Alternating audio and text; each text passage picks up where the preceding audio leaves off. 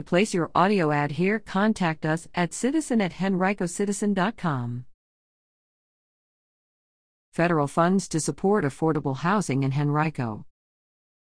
Virginia recently received $95.5 million in federal funding to help Virginians access affordable housing.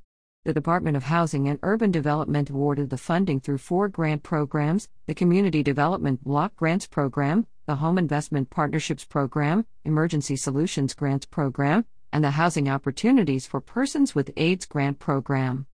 The funds include $1.7 million to Henrico County through the CDBG program, which provides annual grants on a formula basis to states and localities to develop viable urban communities by providing decent housing and a suitable living environment, as well as expanding economic opportunities.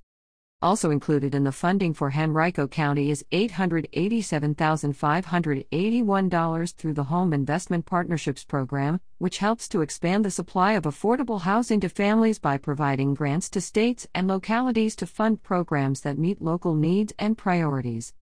Henrico also will receive $147,536 through the ESG program, which awards annual grants to state, local, and private entities to help people find permanent and stable housing after experiencing a housing crisis and/or homelessness.